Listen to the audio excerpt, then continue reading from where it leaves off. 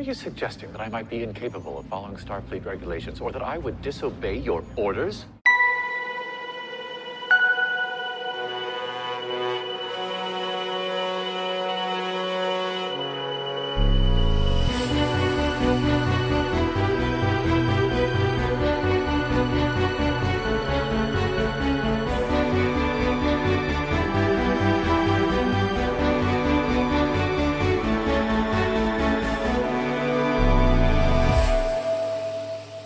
Hello and welcome to Rediscovery, the Star Trek recap podcast which won't shoot spines out of its headphones at you. Pew, pew, pew, pew, pew. I'm joined on the bridge by my firm but fair captain, Carla Donnelly. Greetings, Captain. Hello, Benjamin. I'm sorry, I was pointing at you when I was miming. You can't see this, listeners, but that's what was happening. It's okay. I got a bit excited. We're going to get excited this episode. I can feel it. I can feel it in my bones. Now, The Sounds of Thunder follows up Episode 4, An Obol for Charon, to forward the story of the Kelpians, and like that episode, combines action and the kind of high-concept, moral quandary with a twist science fiction that Star Trek is famous for. Plus, it's a time for Doug Jones as Saru to shine. This episode is all about our favourite first officer and how his life is changing forever. As Hugh Culber readjusts to his newly created and super buff, by the way, body, and Saru wonders what changes are occurring within him, a new red burst is detected over a planet outside Federation space, Saru's homeworld of Kaminar. When Discovery arrives in orbit, the predator Baul species refuses their hails, and Pike orders Burnham to go down to the planet to make official first contact and ask if the Kelpians know anything about the Red Angel. Saru, displaying uncharacteristic aggression, argues with Pike that he should be the one to go, and eventually, after extracting a promise that he won't share the truth about the Vaharai and start a war, Pike agrees, suggesting the pair start with Saru's own village. On the surface, Michael and Saru meet Saru's sister Sarana, now priest of their village since the death of their father. She is happy to see her brother, who was presumed dead, and accepts his story of his travels among the stars, but grows angry when she thinks he has only returned because he wants to ask about the angels. The Baul, meanwhile, have noticed their arrival on the planet and set off alarms. Sarana angrily tells Saru to leave and never return, and he and Michael beam back to Discovery. In orbit, the Baul finally show themselves, demanding that Discovery return Saru to them and leave. Despite being ordered to stand down, Saru reveals to the Baul that he has survived the Vaharai and knows the truth about the so-called balance they maintain, and the Baul become even more insistent that he be turned over, sending multiple of their advanced ships to surround Discovery. Ordered off the bridge, Saru goes to the transporter room and turns himself over. He and Sarana are brought aboard one of the Baul's ships, which promptly vanish from Discovery's sensors. On board the frankly creepy, alien-esque ship, Sarana and Saru face one of the Baul, a really gross alien life form appearing to be constructed of tar-like liquid. The Baul reveals that Saru is the first Kelpian to have transcended the Vaharai in 2,000 years, and it must stay that way. As Michael, Ariam, and Tilly unearth from the sphere's history, once Kelpians transcend Vaharai, they become the predatory species, and the Baul were their prey for thousands of years. Saru and Sarana must now be put to death so the Kelpians never learn of their power. In the most boss move so far in this series, in place of his threat ganglia, Saru has now grown extendable fins with spines that shoot from it, and Saru attacks the Baul with full force. The Baul unleashes droids to kill both Kelpians, but Saru harnesses his fearless psycho strength and breaks himself free to save Sarana. Saru rigs the Baul's technology to communicate with Discovery, and together they decide to bring all Kelpians through the Vaharai simultaneously by transmitting a modified version of the sphere life form's signal across the Baul infrastructure on Kaminar in order to save the Kelpians from annihilation. The Baul attack, powering up the same infrastructure ready to wipe out the Kelpians when something all-powerful appears and disrupts the Baul signal. It's the Red Angel, and thanks to Saru's enhanced vision, we finally learn that it is a humanoid in a suit, technology unknown to the Federation. The Red Angel is an entity from the future, manipulating events. Ben, that was a very brief overview of what happened to this episode. I couldn't help but think of you when we first saw the Baul. Did you love this non-humanoid entity? Well, for start, is it non-humanoid? I don't know. I mean, the thing it most reminded me of, it was kind of like a mix of like the girl from The Ring and the Skin of Evil that kills Tasha Yar. It was Yes. like those two things sort of mashed together. And the guy who is in the suit I think he's Spanish. He's worked with Doug Jones before, and It was very Pan's Labyrinth. yeah. Well, he's worked on some of the same stuff with Doug Jones, and he played the Slender Man in the Slender Man movie. If you know about that, which is I don't know. I don't want to go there, but anyway. So super creepy. But I got to tell you, during that opening monologue, when Saru's like learning that he is getting superpowers, I was right. He's totally got superpowers. My first thought was, you know who the Baul are? They are the Kelpians. Kelpians go through the Vaharai and they become the Baul. They're not a separate species at all. They don't get killed. They just go up to the spaceship. That's what I thought was going to happen. And that isn't what happened. But I have to say they look pretty similar. Like they're tall and lanky and they're very skinny and they've got long limbs. They come from the same planet. So that does make sense. But they're so creepy. Like how could those guys be prey species? Like they're so gross. And what's with that tar? I want to know more about them. That's why I say non-humanoid, because is it all just one blob? Yeah, I was going to say, do you think they're made out of the tar or do you think they just live inside it? I think... who knows? We don't know. I mean, that's a pretty good defense mechanism. How the fuck do the Kelpians hunt them down and eat them if they're like hiding within this weird goop? Is it like Odo? Like if they're shapeshifters or whatever, like why are they choosing to be that shape? So they're either non-humanoid tar goo that pop out in gross figures, or they're gross figures that live in tar goo. I mean, look, I think they make these decisions on purpose so that we can just like make up our own answers and have endless hours of discussion trying to figure it out. It did feel, I mean, yes, still 2 arms, 2 legs, even though it was dripping in goo. Yeah. But I did appreciate that. My big question was, it's such a dumb thing to think about straight away, but I'm like, how did they build that spaceship? They're made out of goo. Well, they seem to be solid. Like they move around and stuff. Like they got fingers and glowing red eyes. But is that even really what they look like? Or maybe do they like take on a form appropriate? Like it's that's that what old I'm story. saying. Yeah. Yeah, I don't know. It's like Odo.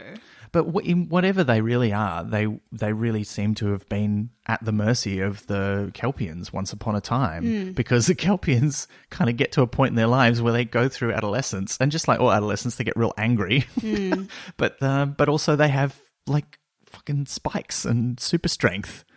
Well, is it super strength or is it just so... I guess this is a good question, yeah. I've been thinking about this a lot because I'm studying psychology, and so what happens when you have damage to your amygdala, or you have a underperforming, they say, or undeveloped amygdala, is this kind of stuff. Like when you're not afraid, when you don't have appropriate fear responses, you have the potential to be able to put yourself into situations, really dangerous, risky situations, and either not conceptualize it, or if you have some sort of psychopathic tendencies or sociopathic tendencies, you can really push it to the limit. Right. So I think it's also like hooked in with what's called executive function, which is like the frontal lobe, being able to moderate one's thoughts and one's actions. But yeah, that's what it does feel like. It feels teenage. Yeah. Like he's kind of got this power that he hasn't learned how to moderate it yet. I was really worried where that was going to go, because I didn't want us to lose Saru, because that composure and that thoughtfulness and, you know, that empathy, which is what they were talking about 2 episodes ago in An Obol for Charon, is so much a part of what I love about him as a character. He's so different from a lot of first officers that we've seen before. And he's very staid, and he's very he is reserved as well, but he's also just very, let's do the right thing. Let's not rush in. And that is partly out of fear in his case. But I was really worried that they were going to change him into like angry Hulk McAngerson or something. I don't know. And I really liked that by the end of the episode, he'd already turned it around. Sure. And if there was anything that he was going to be angry about, it was this. Yeah, it's pretty like his whole life has been a lie. I got to tell you that there's still something that doesn't quite make sense to me about this whole setup. What is it? So when Saru is on Discovery, we know that for most of the time he's been in Starfleet, he has had this feeling that the Baul are oppressing his people and that they kill them. And we learn through, you know, the short trek and the couple of episodes we've had this season that most Kelpians, they believe in this thing called the balance, which means they go through the Vaharai and they think they're going to go insane and die horribly, or they can be mercy killed by the Baul. But that's not really a predator relationship. Like, they're not eating them. Right, and it seems like, but I think I kind of felt like they were. They thought they were because they are. Saru mentioned somewhere that they're more like a cattle kind of species. Yeah, but they're not though. I mean, when you see them, like they're this sort of. I mean, it is a weird sci-fi kind of concept. But they don't know what happens to them when they go. Well, So this is my point. They don't know, right? They're told one thing. They're told that they're sort of given this mercy killing. Well, we think that's what they're told. It's not 100% clear what they're actually told, but they believe that they have to submit themselves, and they get taken up to wherever the bow will take them, and then you never see them again. So you don't know if they're dead or what happens to them, which is why I thought it was possible that the Baul was like this species of evolved Kelpians, but for some reason they keep their unevolved folk like in this primitive, like no technology state on the planet because they think it's important for some reason. It's kind of like reverse Soylent Green. Yeah. Well, it is, But we didn't see but still we don't know. Like, do they just kill them? Yeah, we don't know. We don't know. I mean, those robot things did seem to be pretty, like, surely they don't just stick knives in their face like that robot thing was going to do. I don't know. So I thought that was pretty intense. And then there's the whole question of, is it really okay to force an entire species to go through this evolution thing? I've got what the fuck General Order 1 written down here. Well, I mean, they kind of get around that a little bit at the start, at least in terms of talking to them. Yeah, but also General Order 1 is about interfering in a species' natural development. That's the cornerstone of what it is, right? Yeah, and Saru basically has that one line where he says, well, I think this is what the Red Burst brought us here to do. And Pike goes, okay, well, we'll do it then. And you're like, hang on a minute. Do you take your orders from Starfleet or do you take your orders from the mysterious Red Angel? Like when they did it in New Eden, when they interfered, they were saving these people without otherwise interfering in their culture, right? They just stopped them from being wiped out by, fixing the problem with the radioactive rocks falling from space. But in this episode, they're completely changing the evolutionary course of two species. But I think they thought that it was either that or that they become extinct. So... Oh, I think their justification is good. Yeah. And the Baul... The other thing is the Baul are a post-warp civilization, and they're kind of keeping the Kelpians in this, sort of pre-warp state. But they're clearly smart enough to understand post-warp technology because, because Saru worked it out for himself from bits that fell off. And they've seen post-warp technology. It's not like they haven't been exposed to it. So, and this is what I was saying before, like it felt really kind of flimsy that the Federation shouldn't be interfering with the Baul at least and saying this is not okay. And now we find out that they did try that and the Baul said, no, fuck off, we're not interested.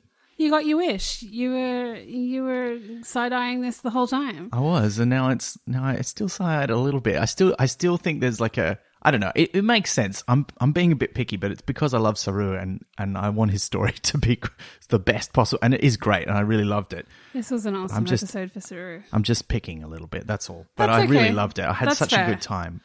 I had such a good time in this episode. It was wonderful. And it was interesting to see it. Like the B plot was almost non-existent. No. Because the B plot was just Hugh Culber going, oh, look, I'm all buff now and I don't have my scar and I'm conflicted because I come back from the dead. Well, the B plot really, if you want to loosely tie it all together, is transformation. Yeah, that's right. So you've got Saru's transformation. Interestingly as well, Saru finds himself in a similar situation to Michael at the beginning of Discovery, which is going against all her cultural training. So Michael had that moment to back Saru down off the bridge, and Saru was ejected from the bridge and disobeyed orders exactly like Michael, and went and did this cataclysmic thing for a whole race of people too. Yeah, I do. I mean, I can see the differences in the situation, so I can understand why Saru's probably not going to get court-martialed. Yeah. But still, it's interesting. I hadn't really thought about that. That's a great sort of parallel for them. As like almost siblings themselves to have gone through now a very similar situation. And Hugh looks perfect. He does. It's super buff. He looks perfect. Like they've got his hair just right, and I feel like they just powdered him all over, and they made him just look the best version of Hugh. Because like when he came back, like last episode, I quite enjoyed that they made it immediately apparent that this was a weird process, because in the network he'd clearly been like disheveled and unkempt, and he's like hair's growing out, and he's got a beard, and he's all grubby, and then when they remake him, he's he looks exactly like he did when he died. He's got the shaved hair. He's got, he's all clean. And I'm like, what the... This also, actually, this episode raised some questions about that process again for me, because the thing I'd forgotten last episode is they made a big deal about DNA when they were talking to it, and they didn't have his DNA. Like when he was created in the mycelial network, his energy was transferred through, but not any kind of... tear. Did you see it was the tear? But it was... No, that was metaphorical tear. No, wasn't it real? His tear didn't get transferred into the network. I feel like that was what was the bridge. Oh, well... That was what was brought through the network. I thought it was an emotional bridge. No, I thought Because it's his energy that gets transferred, not anything physical. But I think that was what... You think it was his tear? Yeah. That is kind of beautiful in a way. Yeah. But that's weird. a really cheesy... But tears don't have any DNA in them. Yes, they do, don't they? Everything has DNA in them off your body. No, not everything. Oh, well, we'll have to figure Just that cells. out. Tears aren't made of cells. But they would have cells in them. They're coming out of your eyes. They would have like bits of skin cell and stuff in them, I guess. It's just liquid, It's just liquid that is stored in a reservoir in your body. We'll have to get an anatomist. Yeah, I'll ask Liz on Pratt Chat. She studied medicine. She'll know. She'll know what tears are. But anyway, we all know what tears are. What are We've tears? been watching Discovery. We've cried a few. But yeah, they mention in this episode the importance of DNA, and that the reason that he doesn't have his scar is that they had a sample of his DNA. I don't know where that came. I can't remember where that came from. Oh no, Hugh Stamets had like a hair or something. I forget what the deal was, but They would have it all on file. He had some weird DNA thing in the last episode. I forget what it was. And so they needed that to properly recreate him using the transport pod, which doesn't really make sense given how it's supposed to work. But anyway, so the idea is he's been recreated in that moment, but also from his DNA, which means it's kind of like in Red Dwarf when Dave Lister gets his DNA altered and then he gets put back together again, and that happens in one episode.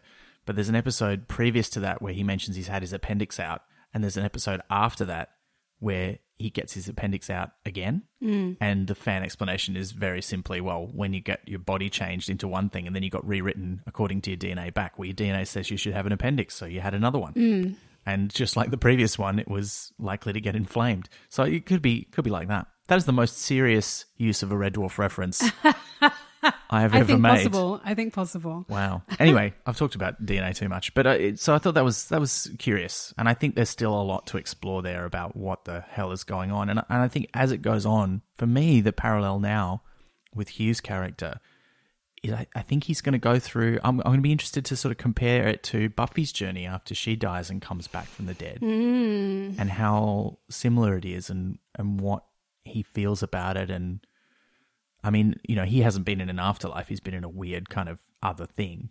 But yeah, so it's hard to know. It's an afterlife of sorts, I guess. Well, it is. Well, this is a question actually. Was he ever actually dead, or was he like somehow transferred? Because they're treating it like he was alive. He wasn't the whole dead. He was time, alive in the other thing, but his body was dead. And how do you know it's not a copy of him? And which doesn't make him any less real or less Hugh. But that means that there is a Hugh who did die, So it's one of those weird sci-fi situations where it's like, wow, this is not a thing we'll ever, or probably never have to figure out in real life. But it's such a weird situation that it's fun to think about. I say fun. It's also very sad. Interesting. It's interesting, yeah. So, I don't know. I'm really interested to see where that goes. I really liked this episode. Yeah, me too. I really loved it. It felt really eventful, but I don't have much more to say about it, actually, beyond what happens to the Kelpians now that they're all predators. Well, and now they've all got superpowers, but the Ba'ul still have this huge amount of technology, but they don't have the network of the watchful eyes. But what's going to happen to all of them together as predators? I don't know. Hopefully they'll still be peaceful. I think the implication is that they were predators, but they're talking like thousands of years previously, and they're only right? predators to that species rather than everyone. Yeah. There was a Bowel predator joke in there somewhere, but I couldn't make it work. Okay. Well, I mean, my feeling is that, they've had this, and it's more than 2,000 years. It was like 2,400 years or something, I think, when they're looking through the sphere data. But I liked the implication that, they've had this period of peaceful existence now, and even though they now have this sort of suppression of their fear response, and they have this, arguably heightened strength, or maybe, you know, it was just a stressful situation and they're always as strong as a human being. I mean, they're bigger than human beings, or taller at least. But now they have these superpowers of like shooting spines and who knows what else. Like, I really hope that there's more than that, although that would be enough. That's pretty cool. But that they've had this experience and that's changed them culturally, you know? Because it's kind of, and they have evolved in a sense, like they've evolved in the Pokemon sense rather than in the actual natural selection sense. Yeah. But that's kind of cool, and who knows what they'll be as people now. But their culture is still the same, and it all happened for them very, very quickly as well. No, but their whole ideological structure and framework has been destroyed. That's true. The balance has gone, but they talk about creating a new balance. But the bow will never agree to that in this episode. Every time, it made me think of shoes every time. It's just bad. New balance. New balance. Oh no product placement here, please. Sorry. But yeah, so I'm curious to find out what will happen with them, and I don't know. Hopefully, that we'll get to check in on them again. Well, I hope so. I mean, I think what happens to Saru will be what we mostly get to see, and he's sort of at the start of that journey too, because for him, he's sort of going through it. I don't know. You get the impression that his process of Vaharai was kind of closer to what the natural one is. It was just triggered early by the sphere's signal, but everyone on the planet, they all had theirs like accelerated so that it happened immediately. And I wonder if there's something else there that means like they recover from it more quickly as well. I don't know. There's a lot of questions there. But certainly Sarana doesn't seem at all different afterwards. Like, she's not angry. She's quite fine. She seems very friendly and nice, and she likes looking at her planet from space. So how good was she, by the way? So amazing. Yeah, what a great and they're all so softly spoken, and yeah, it was beautiful. I mean, now they can just kill you with spikes that fly out of their face. That's right. That was pretty I did not see that coming. Yeah. That was pretty good. But the Bawal have got like force shields and lasers and spaceships, and they live in tubs of goo, so who knows? And they may be made of tubs of goo. They might be. So I think that's going to be interesting. Yeah, the main other thing I wanted to talk about this episode was it was also a nice episode for Ariam. Yes, indeed. We also get some kind of knowledge that we know that she's mechanoid AI. She's, part robotic in some way. But yeah, there's that quote at the beginning where Tilly says, without Ariam, it could have taken months.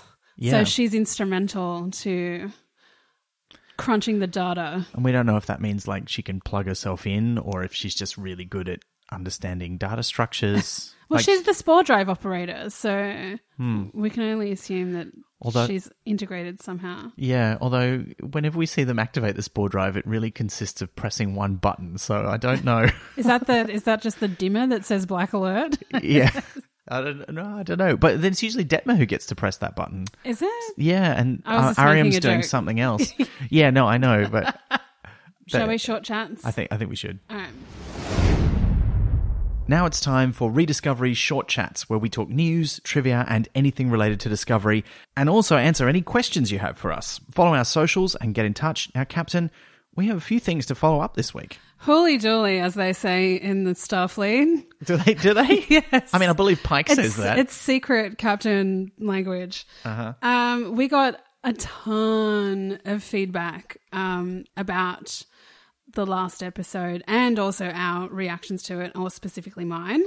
I just want to briefly... we can't read it all because honestly there was so much. We love you. Thank you so much for reaching out to us. There were some heartfelt, beautiful, very long, detailed messages, and it really made me think about things differently. How about you? Oh, yeah, absolutely. Yeah.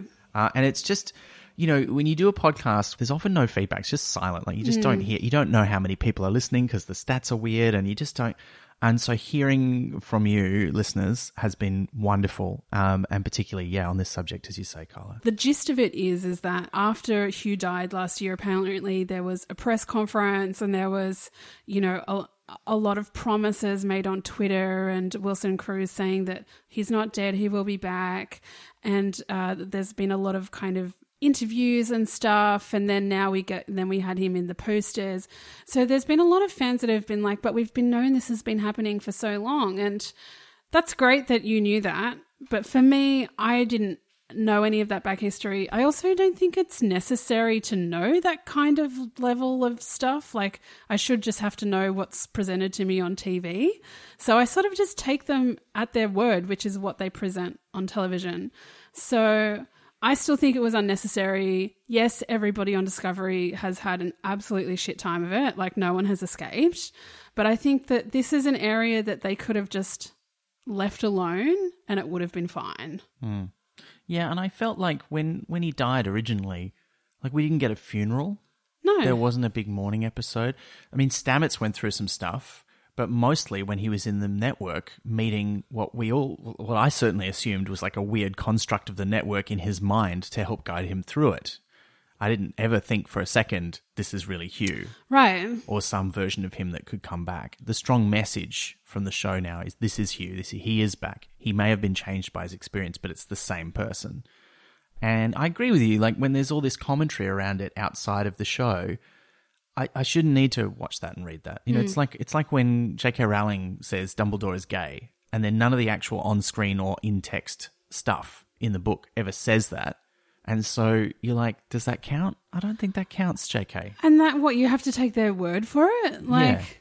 And for this, it's like, if you do something which is like your most shocking moment of your show, you've set it up to be, you know, the pivot of the most shocking moment of the show, but then you have to immediately turn around and say that it's not real and that he isn't dead and that he is coming back.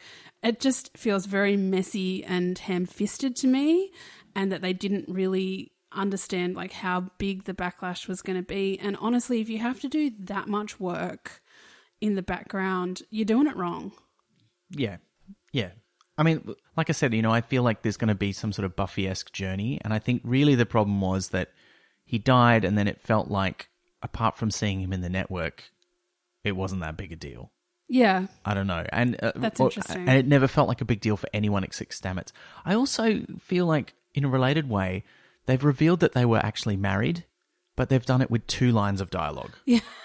Very offhand, or even maybe just 1 line. Yeah. He gets referred to in last episode, and I missed it the first time I watched it. He gets referred to as a widower, and I thought that was possibly metaphorical, but no, apparently no, they're really married. And then there's another line, but they never refer to each other as, you know, that's my husband, or, you know, I mean, and look, maybe in the Star Trek future, it's just not really a big deal. We don't hear that much about people who are, I mean, well, we sometimes do when they're like Betazoids, for example. There's a big hullabaloo about marriage there, but it's, and you know, Riker and Troy get married. So marriage is still a thing in the future, but I think once you're married, it's not that, nobody really feels like making a big deal out of it. I think it's more about couples serving on the same ship.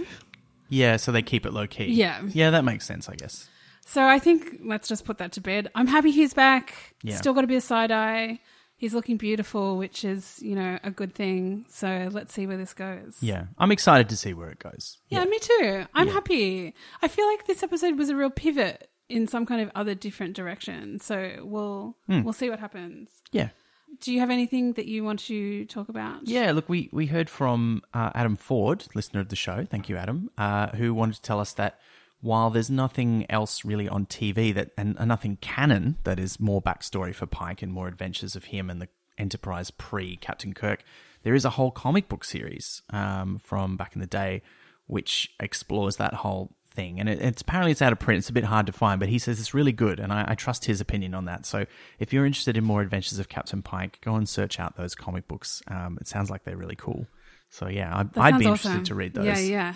Yeah, I mean, and remember, it's written way before Discovery, so completely different take on what Captain Pike is like. So that could be awesome. Yeah, I'm keen to read those. All right, I have 2 things. I always say this. This was shot at the same time as the short trek. Oh, yeah, I did hear that, yeah. Yep, so that makes sense. So everything that you're saying was true. You get a tick this week, Ben. I did all right, didn't I? Yeah. Thanks, Carla. And then we need to talk about the nude butts. We had a lot of feedback about Star Trek nude butts, hashtag as well. Oh, yeah. We have T'Pol and Trip when they sleep together for the first time. Slight spoiler for me because I wasn't up to that, but sounds good. And verified by screen caption. We also have apparently Picard when he was tortured, but Ben and I don't really remember that, so we've got to go back and watch it. Well, I remember it, but I don't remember seeing The his butt. Yeah. Like, because I knew he's naked. He's like It's strung scandalous. up nude, and you Yeah. do see him from behind, but I don't remember if you see his ass or if you just see him from like the torso upwards. And like that's not a fun time to see somebody's butt. That's not okay. Not for you. Hey. It was non-consensual torture, Carla. It was not okay. Okay, yeah, sorry. Excuse me. And yeah, so and I mean, look, we have to say that we don't want to necessarily objectify our friendly neighborhood discovery doctor because he was not having necessarily a great time when he arrived nude either. He was sort of in the fetal position on the floor, going, "I've just been recreated through a weird alien goo pod." No, we're not objectifying. We're just quantifying. Yes. So, in Discovery, Oh, really? in the first season, when they're all on Klingon, and Giorgio goes and has a threesome with those two sex workers, he shows his butt. That's right. And isn't he like an Orion? Is he green? Yes. Yeah, that's right. Yeah, I'd so- forgotten about that. Yeah, there you go. Oh, wow. And there's one more butt, but it's only half a butt. It's a cheek. A butt cheek. Okay. And that was when Q is banished from the Continuum and they sent him nude to the Enterprise. Oh, wow. Yeah, but we only see a cheek. Okay. Yeah. Well, look, chronologically, it's nearly the first naked butt. Because, Trip and T'Pol is earlier. And certainly you see them in their underwear all the time, but as we discussed. Whoa, that's another conversation for another time. Yeah. I just have one more thing. Michael was in a different outfit this episode, which was really weird. I don't know why. Maybe they just like pulled her out of being off duty, but she was in this like white top and grey slacks. I noticed that too. She does like to get out of the official uniform. It was kind of like, I think there's a white undershirt for the Discovery Star Trek uniform, and she's just sort of got the jacket off because she was kind of like not on official bridge duty. But it still seems a bit weird because everybody else is wearing the full uniform the whole time they're doing other stuff. So, yeah, I don't know. I did notice that too. That was a bit unusual. And also that Tyler has a beard on Discovery. Beards are not fit Starfleet regulation. I don't know that they're not like anti-Starfleet regulation. I mean, I feel like everyone is clean shaven. well, certainly not by the next gen era because Riker grows a beard and nobody's that's true. worried about that. But you're right. Most people are. I think this is because Americans are distrustful of beards. But actually, that reminds me. I did want to say something about Ash because he's super paranoid in this episode. Like he's really. I don't want to say he's drunk the Section 31 Kool-Aid but I was listening to that scene and thinking he's much more cynical than I remember. But then by the end of that scene, he kind of says, the war has like screwed us up. Oh, I've written that down because it was such a cheesy, terrible line, Ben. Yeah. And it was, some of us are still torn apart. Yeah, it was a bit over the top, wasn't it? But it does seem. I mean, how do you feel about that? Is that? Do you buy that change in his character? Because he was such a kind of. I was like, is he? I just think everybody's sexy for everyone. I'm like, why does he hate Pike so much? But because of Pike the doesn't like relationship him. that he's developed with Michael. Well, Pike doesn't like him. Remember, because Pike doesn't like Section 31. That's right, and he's kind of like commandeered him with no choice, so he's right to be tetchy. Yeah. I just think he's tetchy because of that. Yeah, fair. I only have one more thing, even Go though for that's it. probably like my fifth thing. What do you got? I hated the direction of this episode. Oh, really? Tell me. The camera direction was like being on a roller coaster. Oh, It was yeah. spinning around. It was wobbly. It's like it a was Kylie action Minogue film cam. clip. It was like going back. It was going forward. It was just always moving. And I had serious motion sickness after watching this episode. Yeah. It was crap. No, I'm down with that. And also, they did your hated thing. They splashed water on the lens of the camera. Oh, what? I didn't see it. Oh, They that's did. good. Probably What- because I was too nauseous. It wasn't blood. There was water got splashed. It What was a one of the bunch of scenes bullshit. on Kaminar. And the other thing that I noticed this episode is they've done this a few times. They have this really long, like voiceover monologues. Hate it. And the first episode one was fine because it's like, let's set up the whole series. And it was that cool story about the girl like throwing the stuff and causing the Milky Way. That's the worst retelling of that story ever. But it was cool, right? It was interesting. And now we have these really long, heartfelt, emotional monologues. They're just a bit too long. Yeah. You know what I mean? And a bit too much. I like the idea of them, but I feel they've outstayed their welcome now, and I hope they don't keep doing those. This one at least was punctuated. Like they stopped it and then had a bit of a scene, like when Saru's in the med bay and he talks to Culber and then he goes and talks to the doctor, who very helpfully was like, how do you pronounce that thing that happened to you? And he's like, Vaharai. He's like, oh, thank you for reminding the audience. And Yeah. It was I thought that was fun. I was like, so unprofessional. But yeah, she's like, I'm like, you're a Starfleet officer. It's like, learn how to pronounce someone's culturally important words. Like, if I can learn to do it. That's exactly what I felt. I was like, Jesus, ship shape, lady, come on. But I agree with you. Like that first scene where it's like circling around them, that just went on forever. I was like, why are you doing this? And they've done that once or twice this season already, but it was much shorter in the other episodes where they did it. And this one just kept going. Oh, man. Yeah. I do just want to talk about the title of the episode. Okay. Because we haven't talked about that much before. And probably I'll talk about the episode titles in general when we get towards the end of the season. But I don't normally look at what the episode title is going to be, but I was looking at a list of episodes just to remind myself of the previous episode titles, and oddly it had 2 or 3 of them in advance, and this was one of them. And I really thought this was going to be an episode about time travel, because one of the really famous influential stories about time travel is called The Sound of Thunder. Oh, that's interesting. And it's a story where it's about a time travel company that sends people back in time to hunt dinosaurs. And it's where the famous like treading on a butterfly thing comes from, because this guy goes back and you have to stay on this specially built path they've built so that you don't disrupt any of the life forms. And he gets off the path and he treads on a butterfly and completely changes history. And then he comes back to the future and everything's fucked up. So I thought, so they called it The Sounds of Thunder. It's going to be a reference to that. There's going to be time travel stuff. It was. And there was, right at the end, like they confirmed that the Red Angel is some sort of time traveler. Yeah. Nice work, Carla. That's a tick for you. Thank you. Yep. And I had a couple of moments in this episode where I thought things and then almost immediately the show confirmed that my thoughts were correct, and I felt so good about myself. And I was like, oh, no, you knew I was going to think that. Like, that's not me being clever.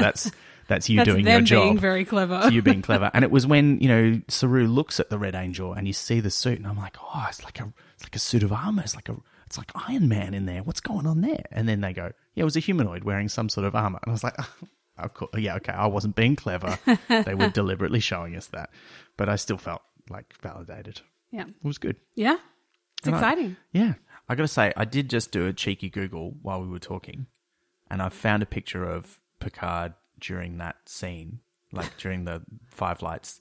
And I don't think you see his butt, but he is nude, and they've positioned like a little thing on the Cardassian desk in such a way that you can't see, Patrick Stewart's actual bits, but you can see, as one of my friends famously described it to me, the line suggesting penis.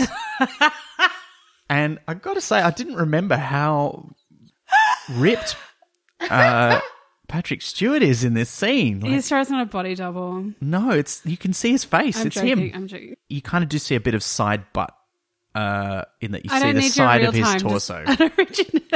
Sorry, I was just like, I'm pretty sure you don't see his butt, and I just have a quick look. We should just get screenshots and put them on the website. We can. Butt content. You've been listening to Rediscovery. You'll find links to all the creatives involved on our website, rediscoverypodcast.com, and we'd love to connect with you. Find us on Twitter and Facebook at RediscoveryPod.